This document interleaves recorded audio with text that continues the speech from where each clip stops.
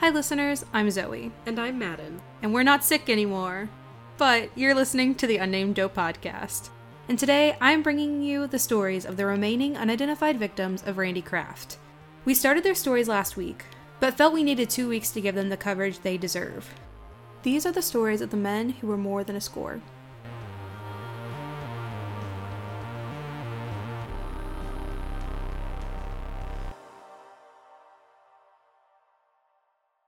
Like I said, we started these stories last week, but there was just too much information for one episode. So here we are with part 2 of the men who are more than a score. If you haven't listened to last week's episode, I recommend going back and listening to that episode first, but if you want to start here, you do you. Just to refresh everyone, Madden, could you give a brief overview of last week's episode?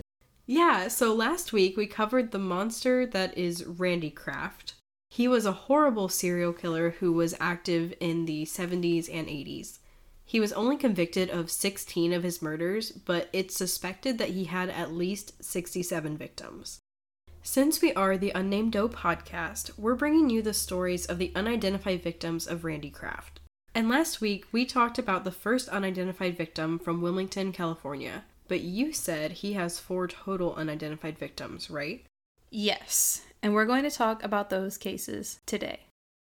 The first victim we are going to talk about today is also from Wilmington, California. This story starts on April 22nd, 1973. However, his discovery took several days. That's a little strange. How come it took a couple days? Where was he found at? According to the Doe Network, green trash bags were found discarded throughout Wilmington, California. NamUs says, quote, multiple green plastic bags along the Terminal Island Freeway, end quote. An article I found in the Los Angeles Times from 1988 describes where these bags were found along the Terminal Island Freeway. This article says his, quote, torso was found at Alameda Street and Henry Ford Avenue in Wilmington. His right leg was found on the Terminal Island Freeway at Anaheim Street in Wilmington. His arms were found on the Terminal Island Freeway in Long Beach. His head was found at 7th Street and Redondo Avenue in Long Beach. His left leg was found behind Broomhilda's, a bar where Kraft worked, in Sunset Beach, end quote. It seems that the trash bags were pretty much found all centrally along the Terminal Island Freeway, but in very different spots. What were the state of the remains that were found in the trash bags? As disgusting as it is, they were all dismembered and mutilated. That's disgusting. I don't even really have words. That's just so gross. It's absolutely disgusting. The fact that someone can be so awful to another human is something I'll never understand. Was anything found with the victim in any of the bags? According to NamUs, nothing was found with the decedent. However, the Doe Network says, quote, a business card for a Covina, California pool table service and repair shop was found inside one of the bags, end quote. First off, that's kind of strange that Doe Network says that there was a business card found, but NamUs doesn't have anything listed. It's always weird when our sources don't agree with each other. I have found that a lot recently, where NamUs and the Doe Network, they don't have necessarily conflicting information, but the Doe Network seems to have a lot more detailed information, and I'm not 100% sure why. I have noticed that they link their sources in the description, so maybe they're just pulling from every resource that they can find, and NamUs is just what people input, but it's still so strange because it's important details of the case that you would think somebody who's in charge of the case on NamUs would know that information and would put it in NamUs. If I had to guess, I would say that the investigators weren't releasing that information at the time, but when the Doe Network updated their site, they found a source that said it, and so they added it, but the NamUs has never been updated. That would make sense. So my second comment is that whether this business card was actually there or not, that's a really odd thing to find in a bag with a body part, just a random business card for a pool table repair service. Yeah, I agree. It's really weird. I don't know if it was Kraft's or the victims. I really have no idea about anything with this business card, and it's just really mentioned on the Doe Network. I haven't really seen anything about it. It's weird. So beyond maybe that card, was there anything else? Nothing else was recovered in these bags. Did they find all of the body parts? Were they all recovered? Or was this not a complete set of human remains? They did not find all the remains. The victim's hands were actually never recovered. That feels really intentional. Yep. That feels so intentional. His killer did not want him being fingerprinted or identified. You don't hide someone's hands for any other reason. Yep. It's strange. Well, that makes me think that maybe he had a personal connection to Kraft, because I didn't even think about that. I just feel like the only reason you go to such lengths to keep them from being identified is if they have a personal link to you, and it'll be traced right back to you. Right, that's a really fair point that I didn't even think of. My other thought was just maybe the bags weren't found. Like if they were trash bags, maybe somebody just threw them away and didn't think anything about it. That's fair. How long had the victim been deceased prior to being discovered? The general consensus that is listed on the source material is 1 or more days prior.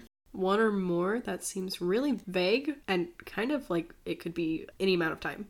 There is something strange about the time since death in this case. According to the Doe Network, it seems that there were signs that the victim had been refrigerated or frozen before being placed in the bags. Yeah, that really can mess up a time of death. Right. Because of this, the time since death could be very off, and it makes sense why it's 1 or prior days. I saw this on the Doe Network, but not really anywhere else, but it's interesting and disturbing and disgusting nonetheless. Do we know if he kept any other of his victims in a fridge or freezer? I'm actually not 100% sure on that. Do we know if he had access to a large fridge or freezer? I have no idea if he had access to a large fridge or freezer, but he was dismembered and mutilated, so it would have been reasonable to assume that he could have put him in a normal fridge or freezer, which is disgusting. Yeah, I have no further comments about this because it's just gross. Were they able to get a physical description since the remains were dismembered? Actually, yeah. They think this John Doe was between 17 and 25. He was white. He was 5'2 to 5'10, 135 to 169 pounds. He had brown hair with wavy curls that were up to 5 inches long, and a thin, fine mustache with brown eyes.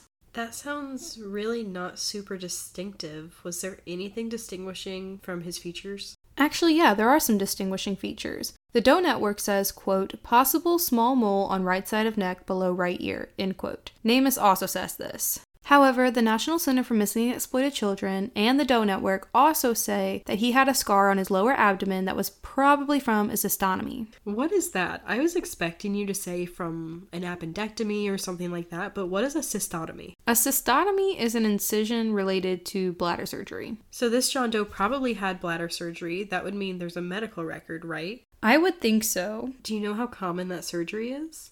I'm not 100% sure. I think they're kind of common, but I think there's different kinds. I did a quick Google search and couldn't find a whole lot that told me about how common they were.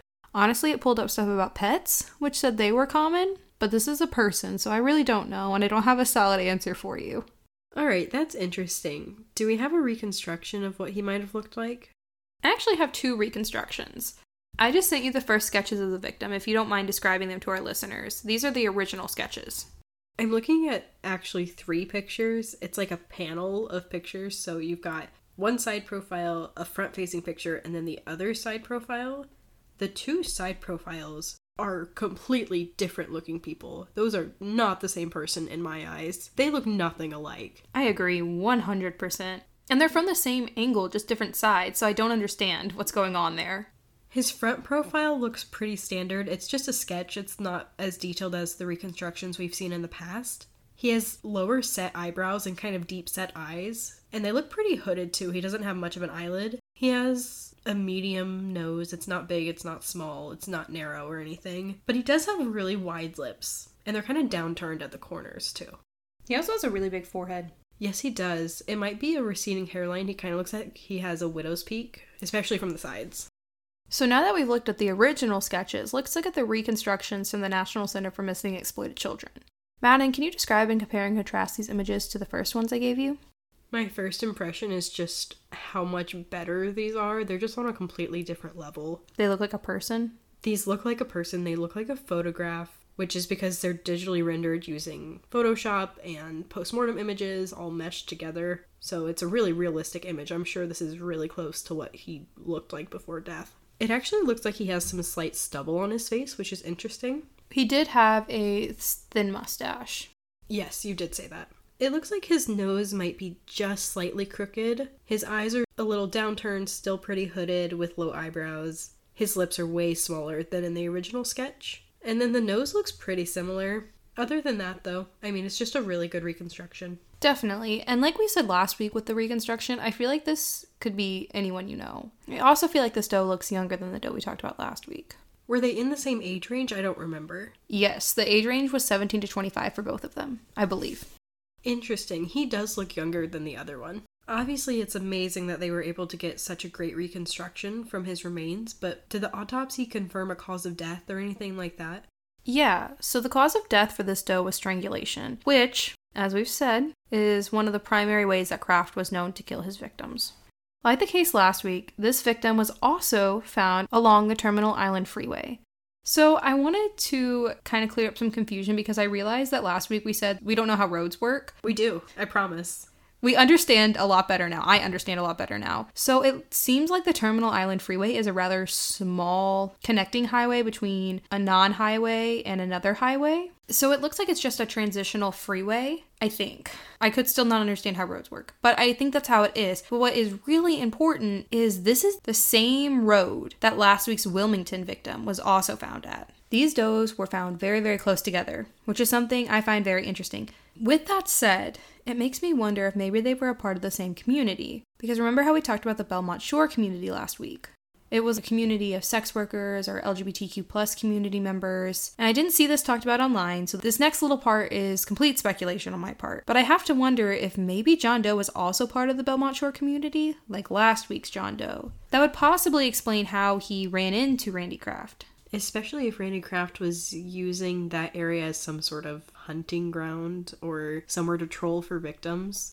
Exactly. We know that sex workers in the LGBTQ plus community are at a higher risk for violent attacks. So it makes me wonder if the doe would have been a part of this community like last week's doe, and maybe Kraft picked him up because he fit Kraft's profile. He is a part of this vulnerable community, so maybe Kraft was able to lure him out of this place.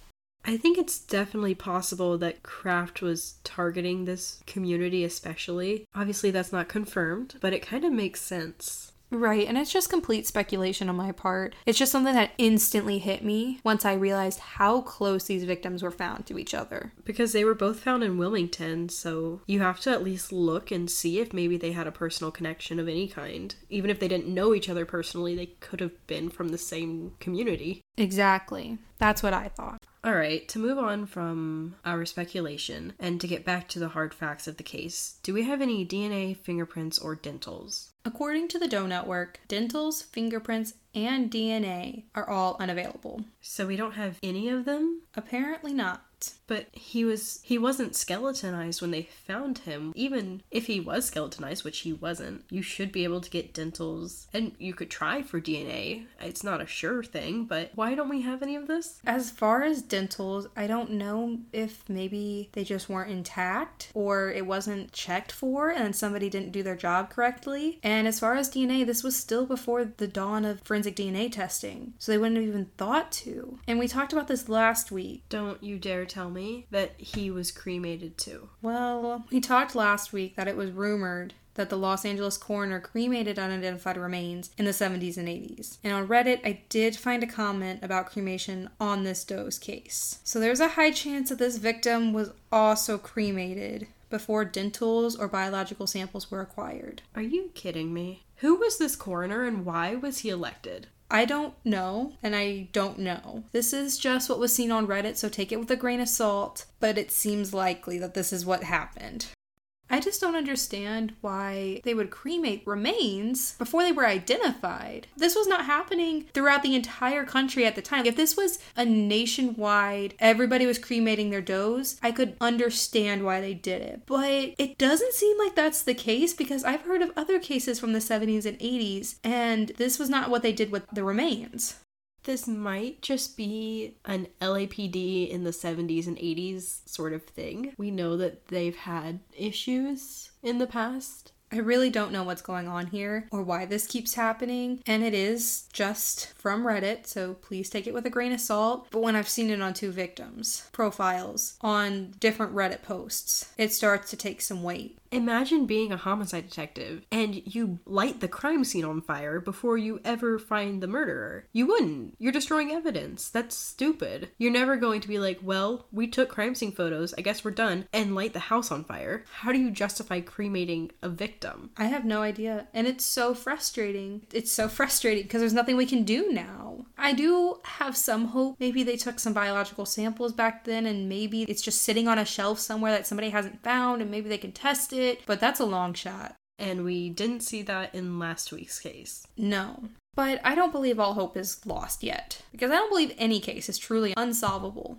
With that said, let's move on to potential matches. Before we get into those, are there any exclusions? Actually, there are no exclusions on NamUs for John Doe. Remember, we don't have dentals or DNA, though. Well, then that would explain it. How do you exclude someone if you can't test against them? Right. So you said possible matches. What do you have? I want to take one more second before we really dive into the potential matches I found, because I think there was something that could be very useful in looking for missing persons. One thing I found really interesting online on Reddit was the theory surrounding this John Doe's nickname on the scorecard. Again, this is from Reddit, but it's really interesting nonetheless. The suspected entry for this victim is called Hoth Offhead. That's a disgusting nickname. However, people online believe it to be a play on words. And if you're a little bit confused about that nickname like I was, I'm going to spell it for you. That's Hawth and then Offhead. So Hoth Offhead. Right. Apparently, Kraft was known to put the scorecard names for victims as a reference he would only get. It's almost like some sick inside joke for himself. It's disgusting. Absolutely disgusting. This man is so sick in the head. Yes.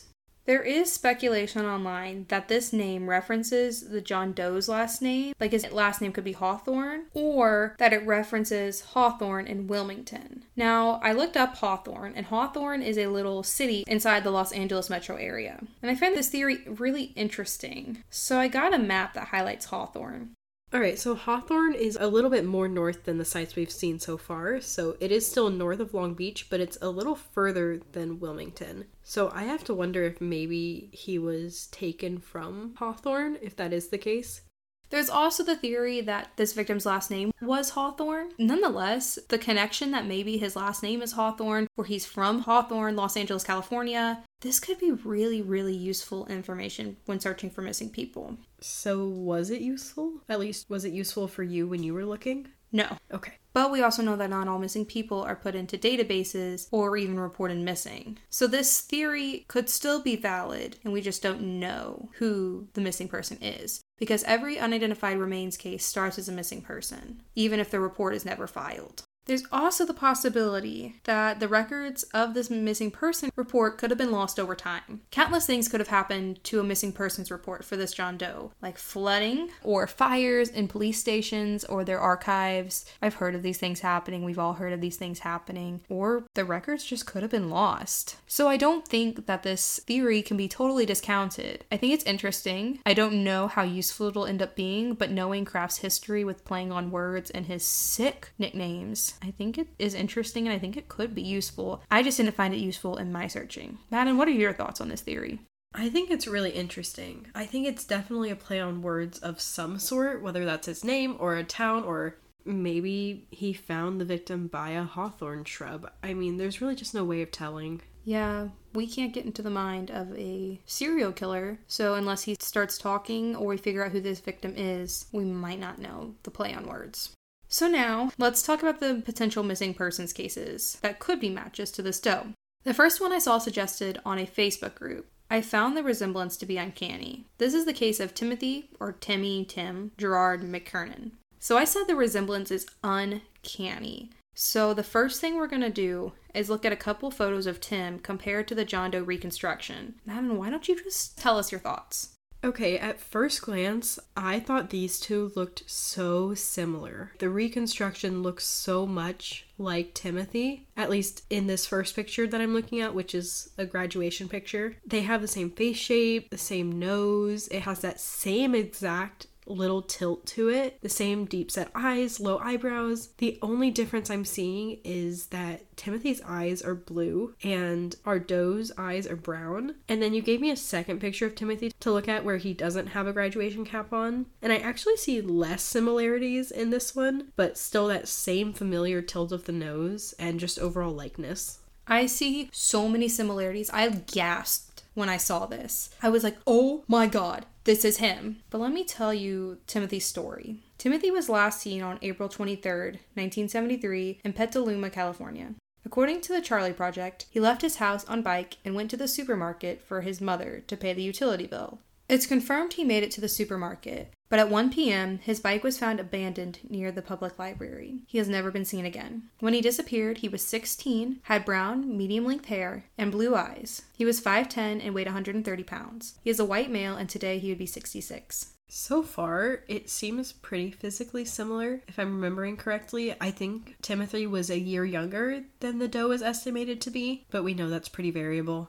All of this doesn't seem too strange or out of left field, but you kind of sounded like maybe you knew something that I don't. Yeah, unfortunately I do. As much as John Doe's reconstruction looks like Tim, and John Doe isn't excluded from Tim on NamUs, I have very little belief that John Doe could be him. How come? It's the timeline. Timothy went missing on April 23rd, and John Doe was found on April 22nd, and likely died a few days or longer if he was frozen, like signs suggest. Wait, so Timothy's date of last contact is after John Doe was found? That's not even possible. It doesn't work. I really heavily debated bringing this case up, but there was debate on the Facebook post because I saw some people talking about if Timothy actually went missing on the 23rd or on the 22nd, or if John Doe was found on the 21st or 22nd. I guess there was some confusion for a while on the exact dates. I guess there was some discrepancy on a couple sources, but after careful research, I believe that John Doe was found on April 22nd and Timothy disappeared on April 23rd. Also, to poke a hole in this more, let me mention location, because Timothy disappeared from Petaluma, California, which is at least 6 hours and 48 minutes, or up to 7.5 hours away from LA. I know this case seems so promising at first, but this is what happens when we get really excited just about physical similarities. Because making real matches between missing persons and John Doe's is a lot more than connecting facial reconstructions to missing person photos. Like I said, I debated bringing this up, but I didn't want you listeners to think that I just ignored this case and see it and be like, oh my gosh, this is the match. Why didn't they talk about it? Because it's not. It's almost 100% certainly not John Doe. I wish it was, but it's pretty impossible. You definitely had valid reasons for bringing Timothy up, but it's absolutely not him based on what you just told us. But you did say you had more missing persons, so who's next? I have one more potential match. The next missing person I have to talk about is Darren Conaway Rogers. According to NamUs, Darren was last seen when he left his home on Randy Street to walk to Downey High School on February 27, 1973. After this, he was never seen or heard from again. Did he disappear from the high school or on his way to high school? Where did he actually go missing from? I'm pretty sure he disappeared on his way to school. I don't think he ever made it. Okay, and where did he live? What city? He disappeared from Modesto, California. And this is between a 5-hour and 16-minute drive or an almost 7-hour drive from Wilmington, where John Doe was found. That seems like a pretty far distance, but the timeline does seem to work, I guess. Do they look alike? Here is a picture of Darren for you to describe and compare to John Doe. The picture of Darren, he's at a 3/4 profile angle, so it's not a forward-facing image like the reconstruction is, but he has that longer brown hair that's swept to the side just like the reconstruction. He has the deeper set eyes, but his mouth is a lot thinner, and his nose looks like it might be more bulbous. It's hard to tell from this angle, though. They don't look identical, but then again, I could see how they look a little alike. It's just hard to tell because of the angle of the photo. And like we said, the timeline for this case could work. It'd be interesting to know if Kraft was in the Modesto area around when Darren disappeared. Also, our John Doe is not excluded on NamUs as a potential match to Darren. The timeline makes sense for how Darren could have gotten to the LA area. If John Doe was frozen before he was discarded, that could explain the timeline even more. All in all, I think this is a solid lead. However, Darren was 13 when he disappeared, and it's likely John Doe was between 17 and 25. However, we don't have dental records to double check that age estimation. Darren was 6 foot and 150 pounds when he disappeared. He is a white male, and his eye color is unknown. He He had blonde or strawberry blonde hair when he disappeared, and today he'd be 64. I think there is a slight possibility Darren could be our John Doe, but there's really no way to be certain with the information we have now. So Madden, what are your thoughts? I think it's interesting that you said his hair is strawberry blonde or blonde, because it really looks brown in this picture. It does. I was really confused about that. It looks like there might be blonde streaks in it. Yeah, so it does. It might have been a style that he was wearing at the time. I'm not sure. He really doesn't look 13 in that picture. When I saw that he was 13, I was shocked. Overall, there are definitely some factors that don't quite match up, but it's not enough to rule him out for me. Exactly. That's where I'm at. We don't have enough information right now to include him or exclude him, so I think it's a possibility. And like last week's Doe, there is no testing that can be done because we have no dentals, fingerprints, or DNA, and his remains are likely gone. However, that doesn't mean that the case can't be solved. All it takes is for the right person to hear this story and remember their lost friend or family member or loved one that just disappeared in 1973. This case seems hopeless, but I know if it reaches the right people, it can be solved. I agree. Now we're going to jump a little ahead in time to 1980, and we're going to travel to Salem, Oregon for this next case. That's a pretty big jump in time. We're moving forward about 7 years now, right?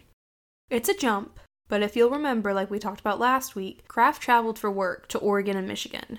According to a December 1st, 1989 article from the Register Guard in Eugene, Oregon, Kraft, quote, killed an Oregon man, flew to Michigan on business, and killed 2 men there, detoured back to Oregon and killed yet another man. Then returned to Santa Monica, California in time for work the next day, end quote. This was all in one day? I don't think it was all in one day. I think it was in the span of a couple days. I think that last part about how he got back and killed another man and then was back in California the next day. I don't know. This is just the quote that the article said. It didn't give any information. It left it as it lies. That is wild. How do you act in such a brash way, killing 4 people in such a quick time span that you don't get caught? I don't know. In total, it seems that Kraft is suspected of 6 murders in Oregon, and according to the article, he was even indicted for 3 of the Oregon murders. Okay, but that's only half of the ones he's suspected for. Right. I don't think him being indicted went anywhere. Even the article said it's likely he wouldn't be tried for these cases. Our next Doe story starts on July 18th, 1980. According to NamUs, on this day, the body of a male was found, quote, on the gravel shoulder of the northbound lane on Interstate 5 near Salem, Oregon, end quote. The sources pretty much all say the same thing, but the Doe Network says he was found 1 mile south of Woodburn, Oregon. This just seems a little more specific as to exactly where he was found. It's all in Marion County, Oregon. All sources ultimately say he was found in Salem, though. I just wanted to point that out because it's a little bit weird to read, but we're going to go with Salem. The first thing I noticed is that, yet again, we're seeing victims by the side of a highway. Exactly. According to that Register Guard article, Kraft killed and or disposed of all his Oregon victims that we know of along Interstate 5 in Oregon. Interstate 5, you said? Yes. I happen to know, as some sort of weird remnant from driver's ed, that odd-numbered interstates travel north-south, while even-numbered interstates travel east-west. So since this was interstate number 5, going north-south from Oregon, or through Oregon, is it possible that Interstate 5 ran south from Oregon to where the other victims were found in California? Yeah, Interstate 5 goes directly from Salem to LA. In fact, it goes from Blaine, Washington, right around the border of Canada and the United States, to San Diego, which is the border between the United States and Mexico. Now that we've established that, I have a map to show how far Salem, Oregon is from the LA area. That way we can see how far Kraft's reign of terror actually went. From Salem to LA, it's about 14 and a half hours.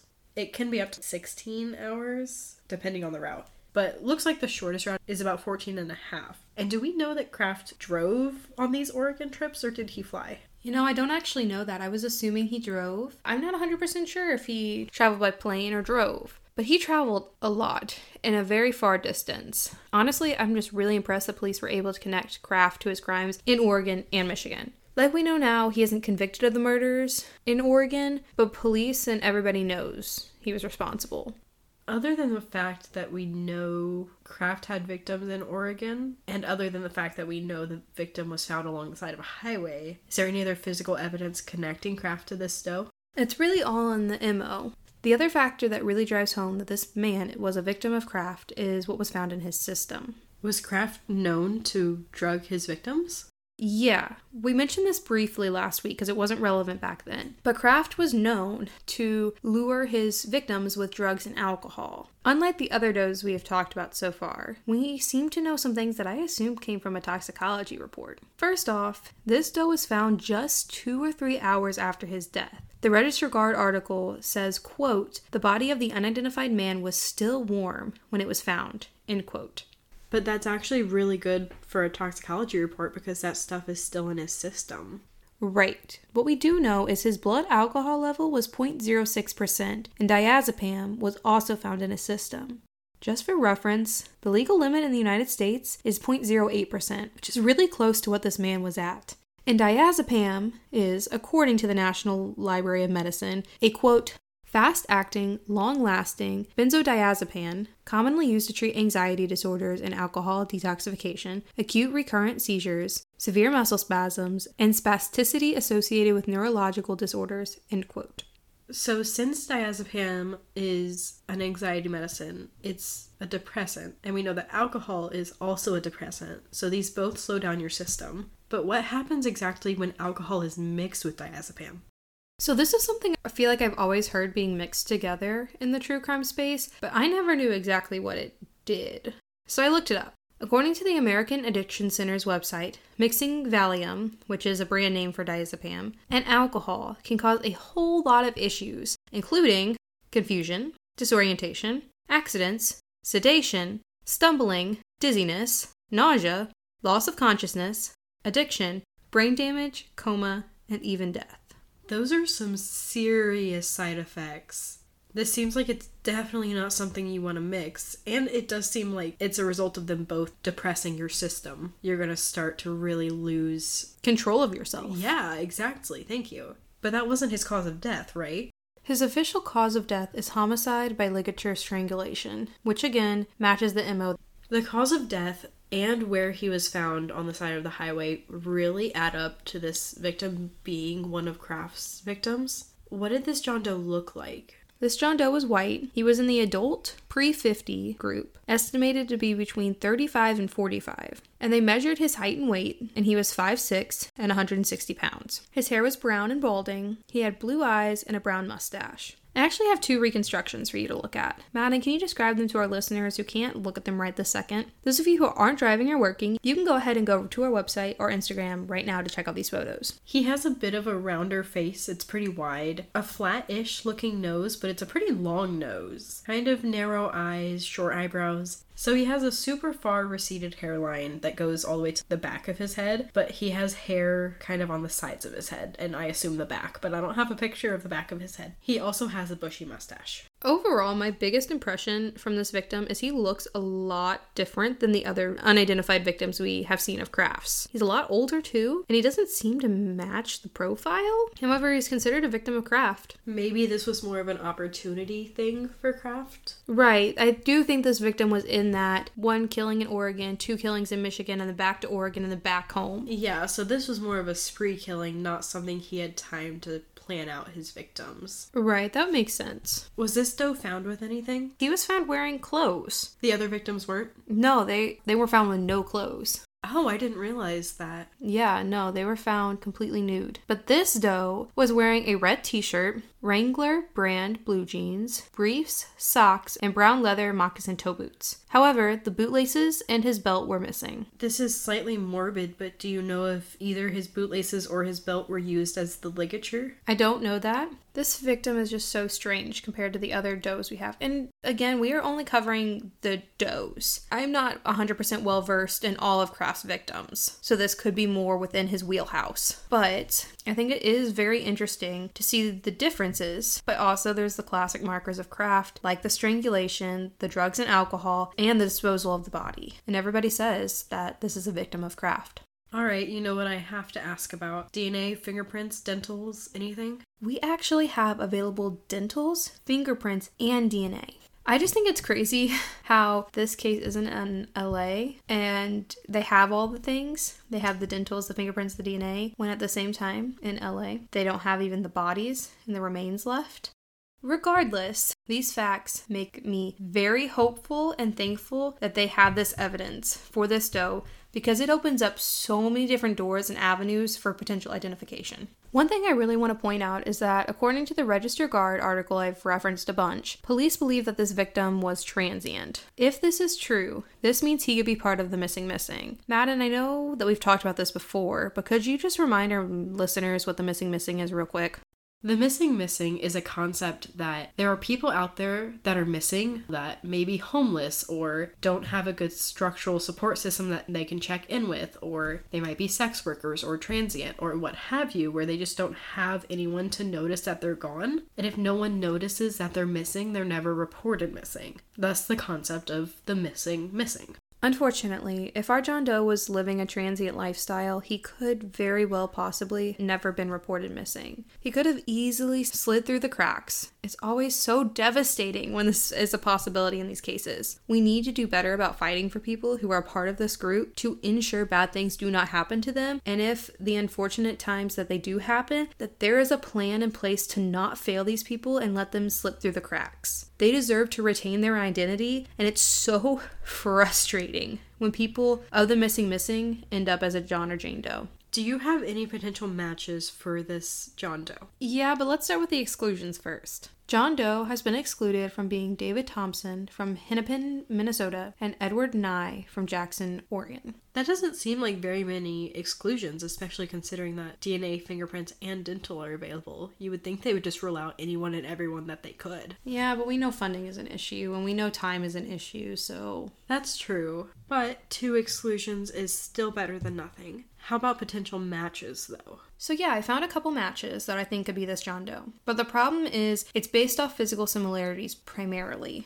With that said, I found 4 men on NamUs that matched the physical description of this John Doe pretty closely. The missing men that match his description, or mostly match his description, are William Kism from Los Angeles, California, Jeffrey Hegwood from Hattiesburg, Mississippi, Paul Fugate from Wilcox, Arizona, and Steve Lazanzi from Los Angeles, California. Now, we don't have time to cover all these cases in depth today, but we'll have their NamUs profiles linked in the sources. But there's only really one of these men that I think is a promising lead beyond physical similarities. Like I said, they all look similar to the sketches, and you can make an argument that any of them could potentially be our John Doe. But there's one man that I listed that is so similar, yet there's still so little known about him that I have a lot of questions about if this man could be John Doe, and that man is Steve Lazanzi. All the other men had 1 or 2 things that didn't quite add up to John Doe. Maybe they were older or younger, or maybe the locations just were a little further than I would think. But Steve, he's in the age range. He's the closest geographically, and he matches the physical descriptions. And he went missing from the area that Kraft was very active, Los Angeles. Here's what we know. According to the Doe Network, and echoed in all my sources, Steve was, quote, last seen on March 2nd, 1980 in Los Angeles, California, end quote. And when was the John Doe in Oregon found? July 18th, 1980. So for that to work out, he would have had to be kept alive, right? And transported to Oregon? Well, remember, they think that this man was transient at the time. Right, so that was just the last time he was seen. We don't know what happened to him after that. But he could have ended up in Oregon. Yeah. And then met Kraft. Yes. Okay, that makes a lot more sense. Yeah. So what else is there? That's it. What? I'm telling you that is all we know. That is not all we know. That's one sentence. Remember when we did The Boy in Wando River and the Charlie Project kept saying, very little is known in this case? Yeah. It's the same thing. But that's one sentence. There's gotta be more. Regarding the circumstances of his disappearance, this is all we know. That's crazy. I can't believe that's all they know about his case. It's actually insane. But I do have a photo of Steve if you want to take a look at it and compare him to John Doe. Oh my god. Zoe, that looks just like him. Yeah. And he hasn't been excluded or anything? Mm-mm. That is uncanny. Mm-hmm. You have to submit him as a tip. So for any listeners that might not be aware of this, Zoe and I aren't just talking about these cases. we are researching so much. And if we find a potential match, we are submitting it to law enforcement. We're not just talking about these to talk about them. Zoe and I have both personally submitted really good potential matches that we're obviously waiting to hear back on. And we might not hear back on since they're open investigations. But you guys, we are submitting matches, and you can do the same. If you ever just want to try your hand at this, get on NamUs, get on the Doe Network, start looking at cases, and you could actually solve a case from your couch. That's what the true crime community is supposed to do. Alright, like I said before, the resemblance here is uncanny. The hairline is pretty much identical. It's that same receding hairline with the hair wrapping around the sides. The picture of Steve, the hair comes forward a little bit further, but that's negligible. The chin is another place I really see the similarities. And then the place where I see the most similarities is the nose. For me, their noses are a really distinct shape. They're both really long and flat, and they have the same shape at the bottom. Yeah. The only slight difference that I see is the eyebrows. Steve's eyebrows are really close to his eyes, and the forensic art, the eyebrows are much further away. That could be the angle of Steve's photo, or if he was transient, they could have grown in. Exactly. Also, in Steve's picture, he doesn't have a mustache, but if he was transient, it could have grown in. Facial hair changes. Exactly. All in all, these guys look so similar, and I'm really glad you saw it, because I spiraled. I spiraled looking for information on Steve, and I just found nothing. We do know a little bit about what Steve looked like. When he disappeared, he was 43. He would now be 87. He was 5'6" to 5'7", and 155 to 160 pounds when he disappeared. This matches John Doe. He is a white male with brown balding hair, and he has blue eyes. Everything about him fits the description of John Doe. And since we know nothing about the circumstances of his disappearance, except that he disappeared on March 2nd, he definitely could have made his way up to Oregon and started living a transient lifestyle like police think, and met Kraft, and was found as our John Doe on July 18th. Plus, we know Kraft was active in both regions, so potentially he could have lured John Doe to Oregon. That's just speculation, but it's a possible theory. We know so little about both cases, so I think this case is so worth looking into since there are basic similarities. Even if Steve isn't our Doe, having an exclusion is extremely helpful. Especially because they look so similar, having him excluded would be just as beneficial so we can move past Steve if it's not him. Going back to Kraft's scorecard, was there a nickname for the Oregon Doe? Was it helpful at all in this case? Yeah, there's a nickname. The gross nickname that Kraft had for this victim was Portland Elk. What? What does that even mean?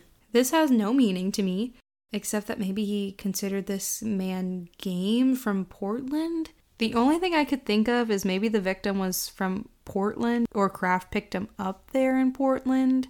I really don't know. Portland and Salem are only a 50-minute drive apart on the I-5. So it's very possible that John Doe was picked up in Portland, and Kraft disposed of him on his way leaving Portland. And with that, I still think Steve could be the Doe. He could have gone to Portland. That's a bigger city. He could have gone to Portland for whatever reason and just was living it there and then met Kraft. And especially if Kraft's MO was bribing with drugs and alcohol. When you're on the streets, it's pretty common to turn to that to survive, to make it through the next night, whatever you have to do. And so I think it would have been easy for Kraft to lure away someone in the homeless community with the promise of those sort of things. In this case, I think there is a lot that can be done. In the possible matches I told you about, there doesn't seem to be a whole lot of information, which I think needs to be fixed. I think if we uncover more about Steve's case, then he could be better included or excluded as being John Doe. Also, I think the dental, fingerprint, and DNA records we have for this John Doe need to be utilized. I don't remember if Steve had a DNA sample, but I don't believe he did.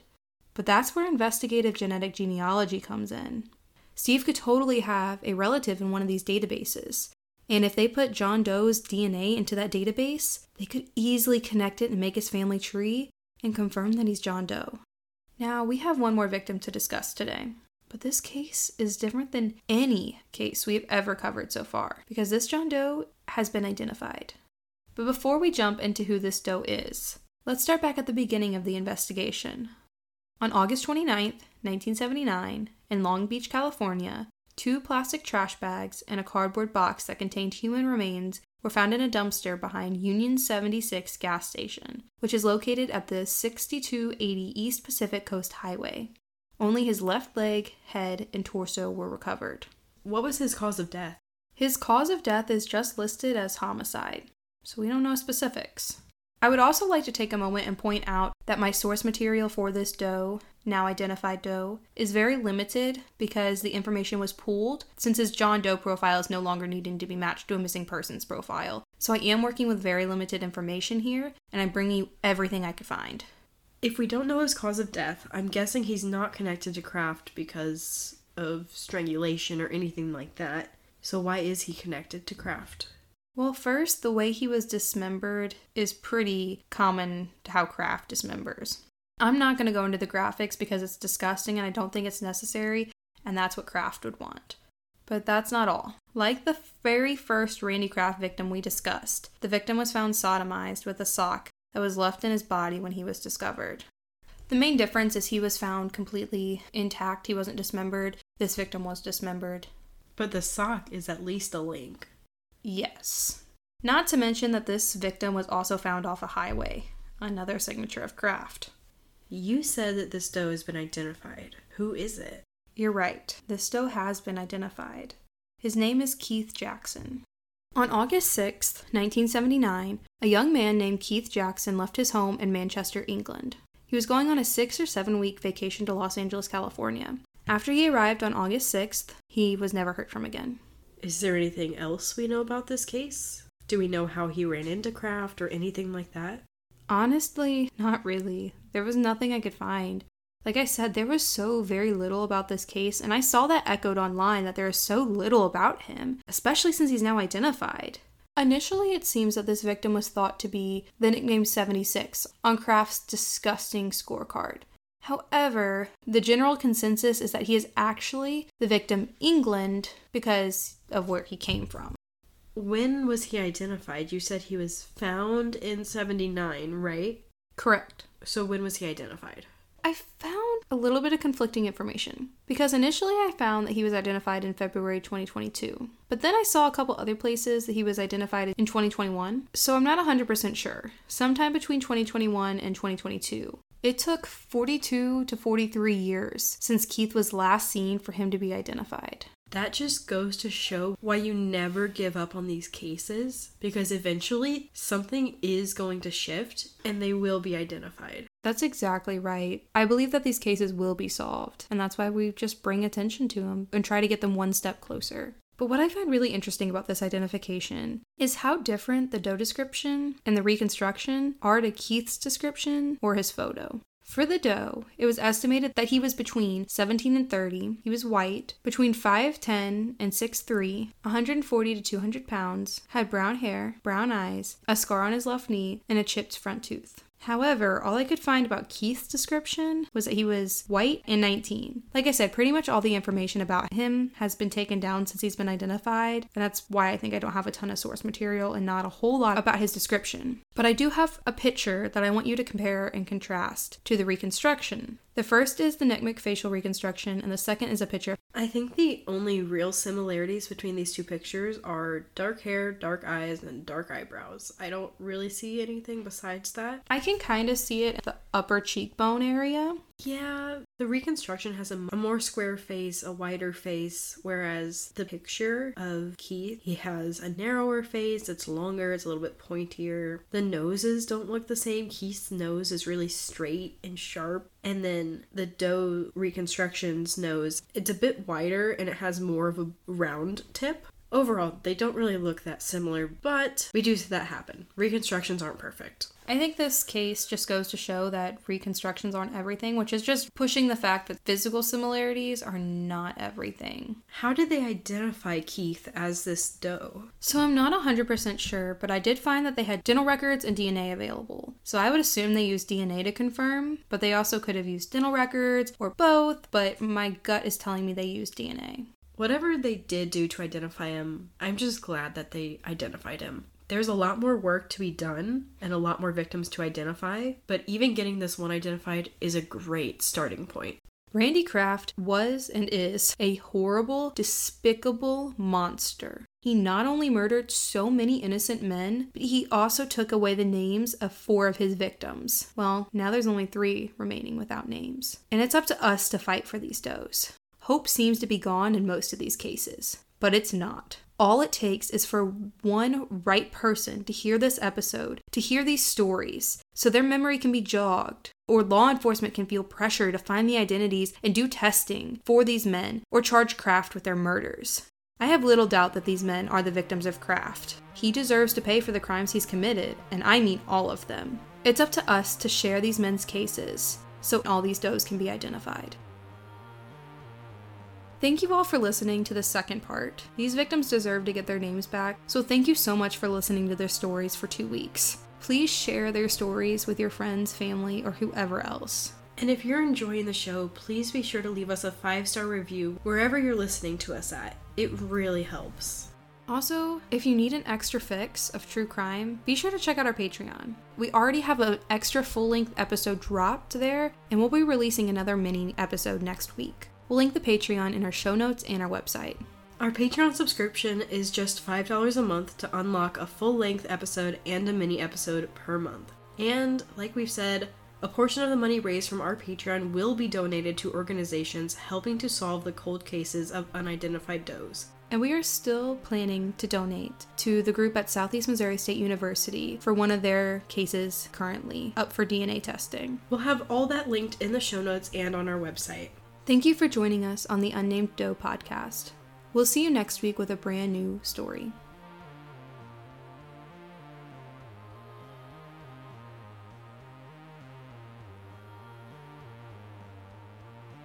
This podcast was written and researched by Zoe Reese. All editing was done by Madden Delaney. Our theme music was created by Zoe Reese.